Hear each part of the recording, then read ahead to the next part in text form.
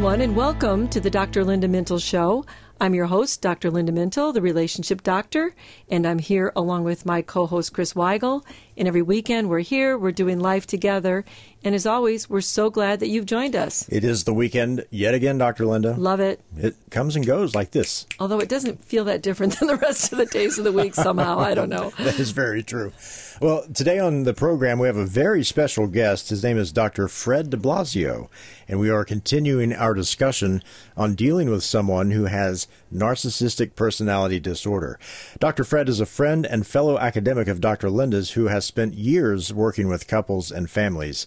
He specializes in working with narcissistic personality disorders. And just a little background on Dr. de Blasio. He is a licensed clinical social worker and a professor in the School of Social Work at the University of Maryland, Baltimore. He is a noted author, a researcher, and a therapist known for his writings and clinical work on forgiveness and, the subject of today, personality disorders. And like you said, Chris, we are going to continue that conversation on better understanding how to deal with people who have been diagnosed with narcissistic personality disorders. Chris, what stood out to you the most about our first show? And I want to encourage everybody to go back and listen to that first show on the iTunes podcast because it was so good. Was there anything, though, that really stood out to you? Well, you know, we talk about narcissists and then we say that person's such a narcissist and they act like that or they have these certain traits. But Dr. de Blasio pointed out the fact that someone who has narcissistic personality disorder, their brain is actually physically different than someone who doesn't have it. Yeah, and I think that really made a difference when we were talking about the need for empathy, because he talked about how different structures in the brain are changed as a result of the narcissistic personality disorder, and that means that if we can understand that somebody is having some brain issues, then maybe it makes us a little bit more empathetic, maybe a little bit more compassionate when we're working with people, because this type of person with this disorder is very difficult to deal with. Right. And when you understand that it's a physical problem, not just an emotional type thing they're dealing with, it does make you respond to it a little differently. I thought he did a great job of explaining what narcissistic personality disorder looks like. In fact, that's where we will pick up the conversation for today.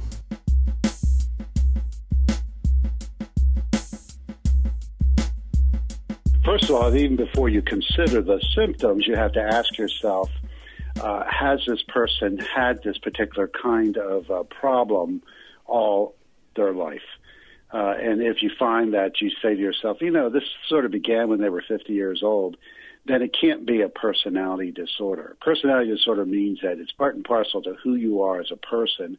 Generally, we really don't like to diagnose adolescents or kids with narcissistic personality disorder, but from a young adulthood on, they must have had these symptoms. I'll go through the 9 of them, and remember, you only need 5, and they need to be pervasive. They can't be something that just pops up, you know, once in a while. One of the things that you're talking about that people will ask about is that it has to be enduring. It has to be this persistent pattern that you see. And I think that's one of the reasons why we don't diagnose that in childhood, correct? Because we just haven't had enough time to see these patterns developing. Exactly. And then, you know, when someone's going through their teen years, I mean, what's the difference between being a teen and perhaps having a personality? You're a little self-centered at that point anyway, right? Yeah, I know I was. Yeah. And I'm glad no one diagnosed me. So, well, the first one of those symptoms is a grandiose sense of self-importance. And by the way, as you, for your listeners, if they think there is someone that perhaps they feel might be a narcissistic personality disorder situation, they could be thinking of that person right now. And that will help them kind of remember these particular things we're going through. Not that they should diagnose that person, but just so that they're familiar with what's involved. The second one is they have this fantasy of unlimited success and power and brilliance. The third one is that they're special and unique and that they can only be understood by high-status people. The fourth one is they require excessive admiration. The fifth one is a sense of entitlement. The sixth one is they take advantage of people. They're interpersonally exploitative. The seventh one is they lack empathy. That's a big one. Normally, I see that in almost every single case, they lack empathy. Let me just explain that a little bit. They don't completely lack empathy. In other words, they can be very empathetic and loving at times. But for the most part, especially with the ones they love the most, in the majority of the times, lack real empathy for them. They tend to be jealous and envious. That's the 8th one. And then there's haughty behaviors or attitudes, and that's the 9th one. So again, you're looking, do they have a pervasive maladaptive pattern of these things over time, at least from a young adulthood on, where they have 5 or more that they're known for. So if somebody's listening to this and they're thinking of the person like you asked them to do, I thought that's a great way to do this, and they're going, oh yeah, check number 1, 2, 3, 4, 5. Well, maybe there's even 6 and 7 here going on. Dr. de Blasio, just by way of context, if we look back in history, is there anything historical or possibly someone in the Bible that you could reference who exhibited a narcissistic personality? First of all, of course, a professional can't diagnose someone from the past or present without having interviewed them. But I can talk a little bit biblically, for example, that Pharaoh seemed to have some narcissistic qualities about him.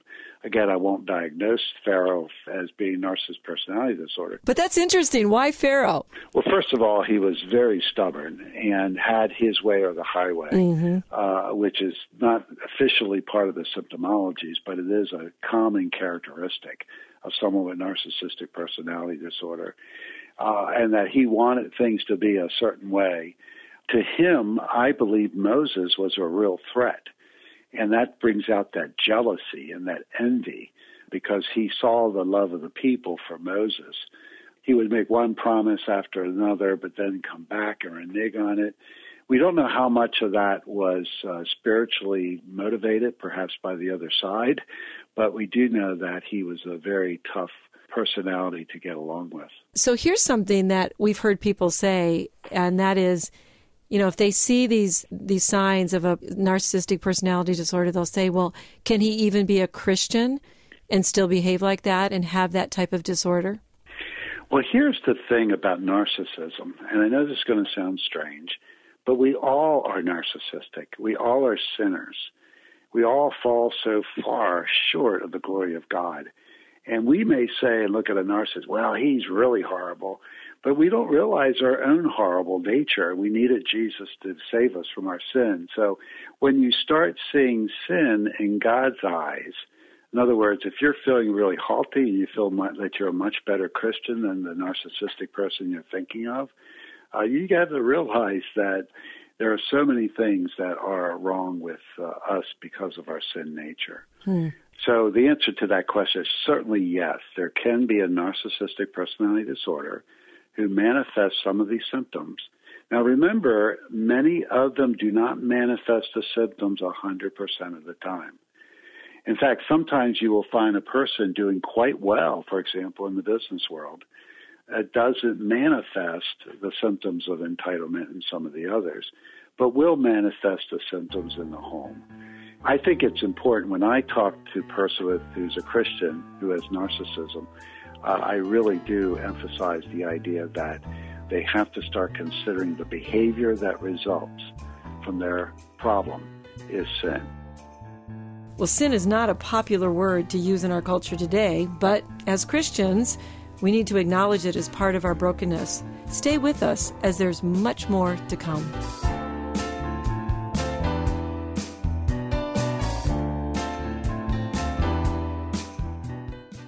Conflict is a part of every healthy relationship.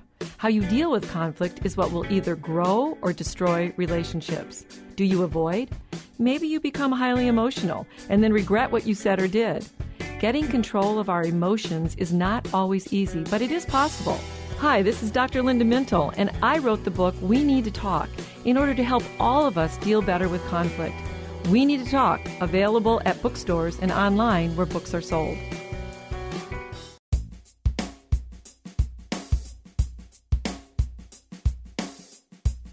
Welcome back to the Dr. Linda Mintle Show, and today we are talking about dealing with a narcissist. It's part two of a fascinating conversation that we had with expert and therapist Dr. Fred de Blasio, and you may want to check out the first part of this conversation on our iTunes podcast. Just search iTunes, the Dr. Linda Mintle Show, to find the podcast, or you can go to drlindamintle.com and find the direct link on her website. And while you are there, be sure to check out her blogs, books, and you can connect on social media. Her book, We Need to Talk, devotes an entire chapter to dealing with difficult people, especially in handling conflict. So help the person who's listening who says, but you don't know, you haven't been in my home. He's frustrating me. He doesn't listen. He's always right. He always thinks he's the best at everything. I don't know how to respond to that. How should that person respond? Well, first of all, what I would do is ask the person, let's figure out how often what you said is true. And, of course, they might say, well, it's all the time. And when you dissect it, you might find out that the person is only like that 50% of the time. And then you will say, well, when they're not like that, what are they like? And have them really focus. The more severe personality disorder people are obviously that all the time or most of the time. Oftentimes a narcissist will go what I call into a tunnel. So in other words, something strikes them that is not what they want. And all they see is the end of that tunnel of what they want.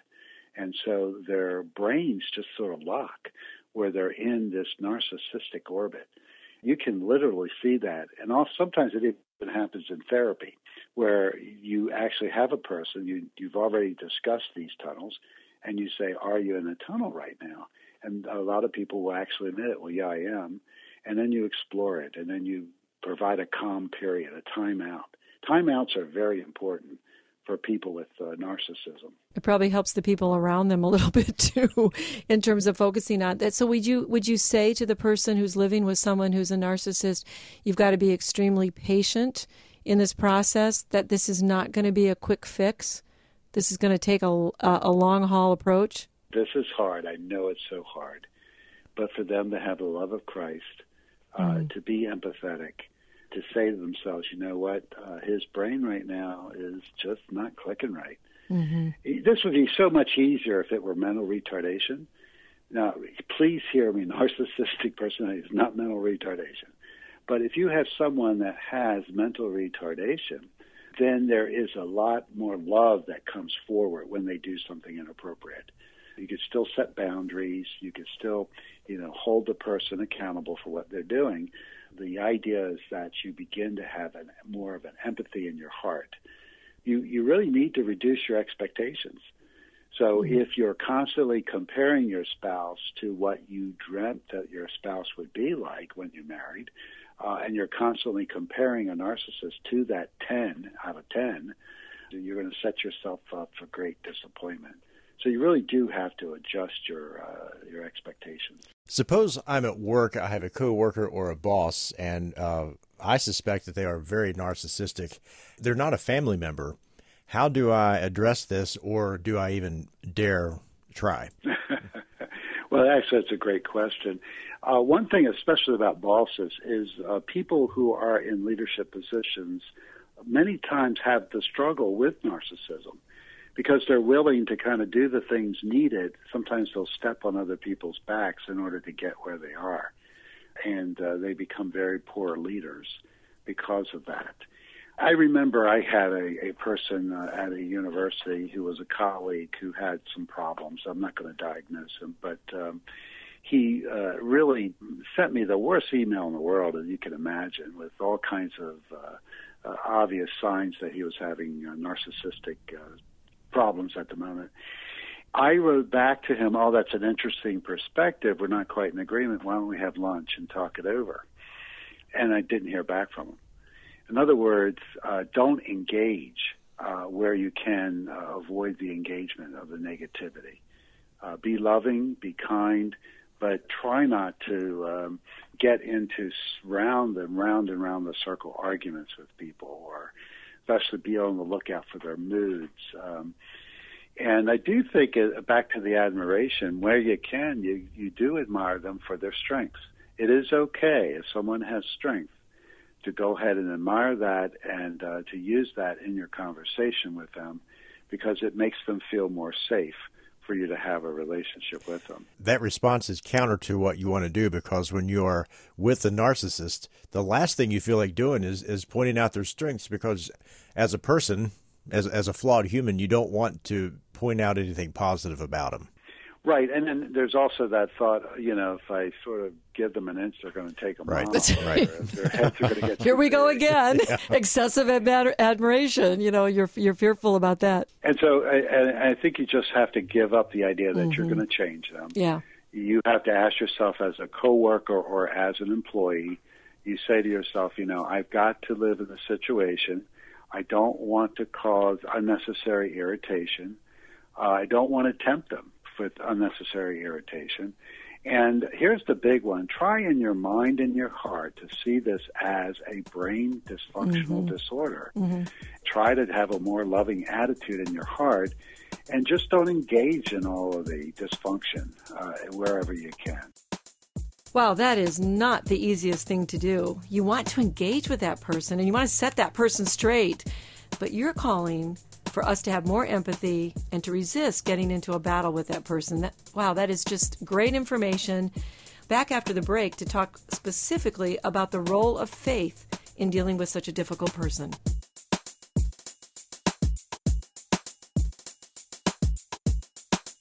Some days I simply have to fight discouragement. When those days come, I like to read the Psalms and meditate on the cure for my discouragement. Take Psalm 103, for example. David, feeling discouraged, talks to himself in a way that uplifts his soul. He tells his soul to bless the Lord and to remember the benefits of serving God. David wrote this psalm to encourage himself in the Lord, something I know I need to do regularly. Instead of focusing on all of his problems, David decided to engage his will and rehearsed the goodness of God. He begins the psalm by blessing the Lord. Then he speaks to his soul and reminds himself of all that God does for those who are faithful to him.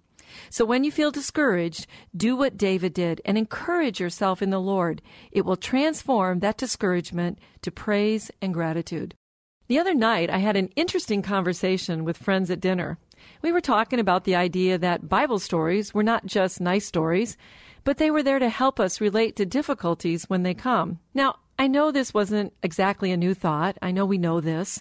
But how often do we think about what we are going through and actually place our life stories in the context of those Bible stories? So here's what we did. We took turns and we related a current issue that we were each having to a specific Bible story. Then we used those stories to encourage one another. So for example, one of my friends had a relationship with his boss that felt a lot like David's relationship with Saul. One moment the boss was praising him and giving him assignments. The next moment, the fiery spears would fly. Like David, he trusted God for his tomorrow. He often wondered about the timing of God's intervention, but trusted that God was working on his behalf and the plans God had for him were good. Another friend related to Joseph. She was in a job, unappreciated, and felt thrown to the side while others ascended and were promoted. She could really relate to being in the prison of neglect and rejection, hoping and praying that the king, the boss, would remember her and release her from false charges that caused the rejection. Like Joseph, she believed God would restore what was lost. By the end of the dinner, we were laughing and smiling. Life may have thrown us a few curves, but we were determined to react to those curves like the people of faith who went before us. So, the next time you need a little encouragement, hey, grab that Bible storybook and think about the lessons we teach our children. Those stories aren't just for kids. They can really encourage us too. You're listening to the Dr. Linda Mintle Show, and Dr. Linda has written numerous books that you can find on her website or online. Her latest book, co-authored by physician James Cribbs, is Living Beyond Pain. Make sure you go to her website, drlindamintle.com, or online and order your copy today. And in case you just joined us, we are talking to our special guest and expert, Dr. Fred de Blasio. I'm so glad, Chris, that we're having Dr. de Blasio on this show. This is really a tough thing to deal with when you have narcissistic people in your life. It's not easy. And Dr. de Blasio, you're giving us such great information that I hope is going to be really helpful to people that are listening. This is part 2 of our conversation on dealing with a narcissist. Okay, so what do you say then about the role of faith? Because I've had patients come in and say, well, I don't understand this. He says he's a Christian. He has the Holy Spirit in him. Why isn't he able to exercise that self-control? Or what's going on where we're not seeing the fruit of the Spirit in this person? Or, they're not humbling themselves before the Lord. How do you have those kinds of faith perspectives when you're dealing with this type of a disorder? I believe that we're never tempted beyond our ability to control the temptation. The Scripture is very clear about that, but with everything there is a door of escape. So the narcissist who is cruel to someone, who is acting sinfully toward them, I personally believe that they do not have to do that. But it does take a lot of work. They have a lot bigger mountain to get over than normal people. Now, the other thing to realize, God allows abnormalities in brains all the time. I mean, it's like we go back to the mental retardation issue, that someone's mental retardation, God knew that person's brain. He created that person, and we definitely have understanding of that. In terms of the person of faith, sometimes people are not Christian who have narcissistic personality disorder, but they may have played the role of being the Christian. So one of the reasons they're missing the fruits of the Spirit is the fact that they really don't have a commitment to Jesus Christ. Okay. But the Holy Spirit certainly can help a person in terms of gaining that type of control. So we're including that in terms of into the work and saying, look, with the Holy Spirit in you, this is where you ask God to help you in this area that you're, struggling with and that is making your relationship so difficult. Yes, and one of the scriptures that I will work with people is Romans 12:2. That says, and do not be conformed to this world, but be transformed. Mm-hmm. The word there is metamorphio from the Greek, which means obviously a metamorphosis, not just adding things on, but actually transferring and converting, being transformed by the renewing of your mind, interestingly. Isn't that interesting? Mm-hmm. By the renewing of your mind, I would like to see that as the rewiring of your mind, that you may prove what is good and acceptable and perfect will of God. So I really do think that there is a key there in Romans 12:2. So helping the person be consistent with the behaviors that we would say would be consistent with our faith of being loving and kind and compassionate and caring for others. But in that journey, understanding that there may be some things in your brain that make that a little more difficult.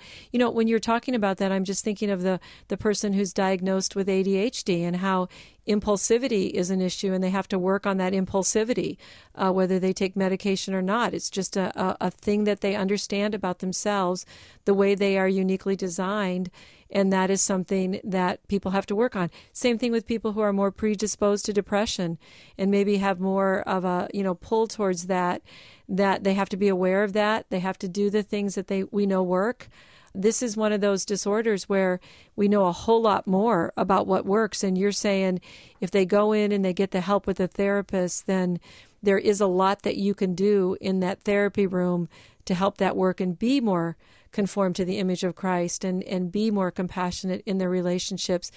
I think, Dr. de Blasio, that people don't like that their interpersonal relationships are so difficult. I mean, that's one of the things that people say when they come in. They usually come in because somebody is complaining in their life that, you're too difficult to work with. So is that something that is a motivator for people to get help? Well, yeah. I mean, they feel, like I said, misunderstood. They feel unloved. They feel others are treating them cruelly. They think their partners don't understand. So they are very depressed. And when you scratch that and look for some solutions for that in the therapy with them, they are actually get very connected. And it makes the harder part, again, if you're strength-based and loving, it makes the harder part of, hey, you really do well here, you're good at this, you're good at that. But when it comes to how you're dealing with your children or your wife, you're not doing so hot.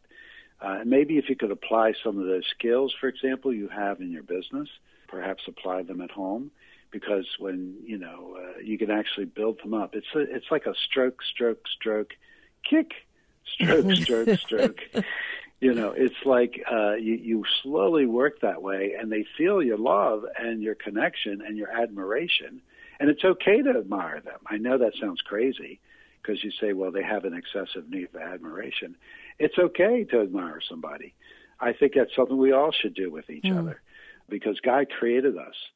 And that's another spiritual aspect of this, that before the dawn of time, I call it eternity the other way, meaning that God foreknew us, Psalm 139, and before one of our days were lived, he knew all of them. And there's something about in your life, if you, for example, are connected to someone with a narcissistic personality disorder, that God knows that. That was part of his design. It's hard to understand it, but accepting the role in life that you have. You may not have a life where you have the perfect partner or someone that needs a lot of help. And then vice versa. If you happen to have a personality disorder and you say to yourself, you know what, my brain doesn't quite work right, then that's part of the way you were created. Some people will say, well, no, God would not have created any deficiencies in the brain. I don't think that's true. I think we all have deficiencies. Yeah, we live after the fall. So there's disease, there's disorders, there's a lot that we have to contend with. Well, very helpful, great information.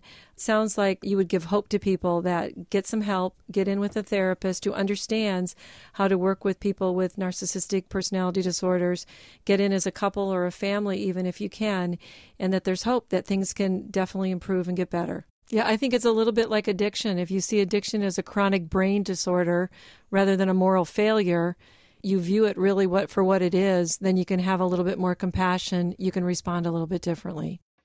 Well, thank you so much for your time, Dr. de Blasio. You obviously are somebody that has a lot of expertise in this area. We appreciate you, and we look forward to talking to you again in the future. Thank you so much. You're welcome. It was a pleasure to be with you today. Thank you. It's been such a good, actually, learning experience, don't you think, Chris? Really has. I mean, you can be more empathetic toward someone with narcissistic personality disorder, knowing what they're dealing with. That's right. Well, that's all the time we have today. Many thanks to our producer, Norm Mintle, and our special guest, Dr. Fred de Blasio, our engineer, and my co-host, Chris Weigel, who always makes the show a conversation. From all of us here at Faith Radio, we'll talk to you next weekend. In the meantime, remember, we're doing life together, and it's better when you don't have to do it alone.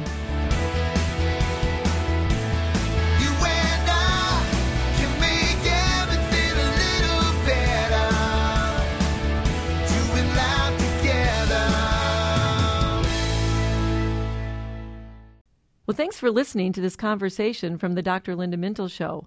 These podcasts are available because of listener support. You can make a gift now at myfaithradio.com. And thanks for sharing this audio link with a friend and helping us grow the impact of the Dr. Linda Mintle Show. Also, take a moment to subscribe to the podcast today at iTunes or your podcast player, and you'll never miss a show.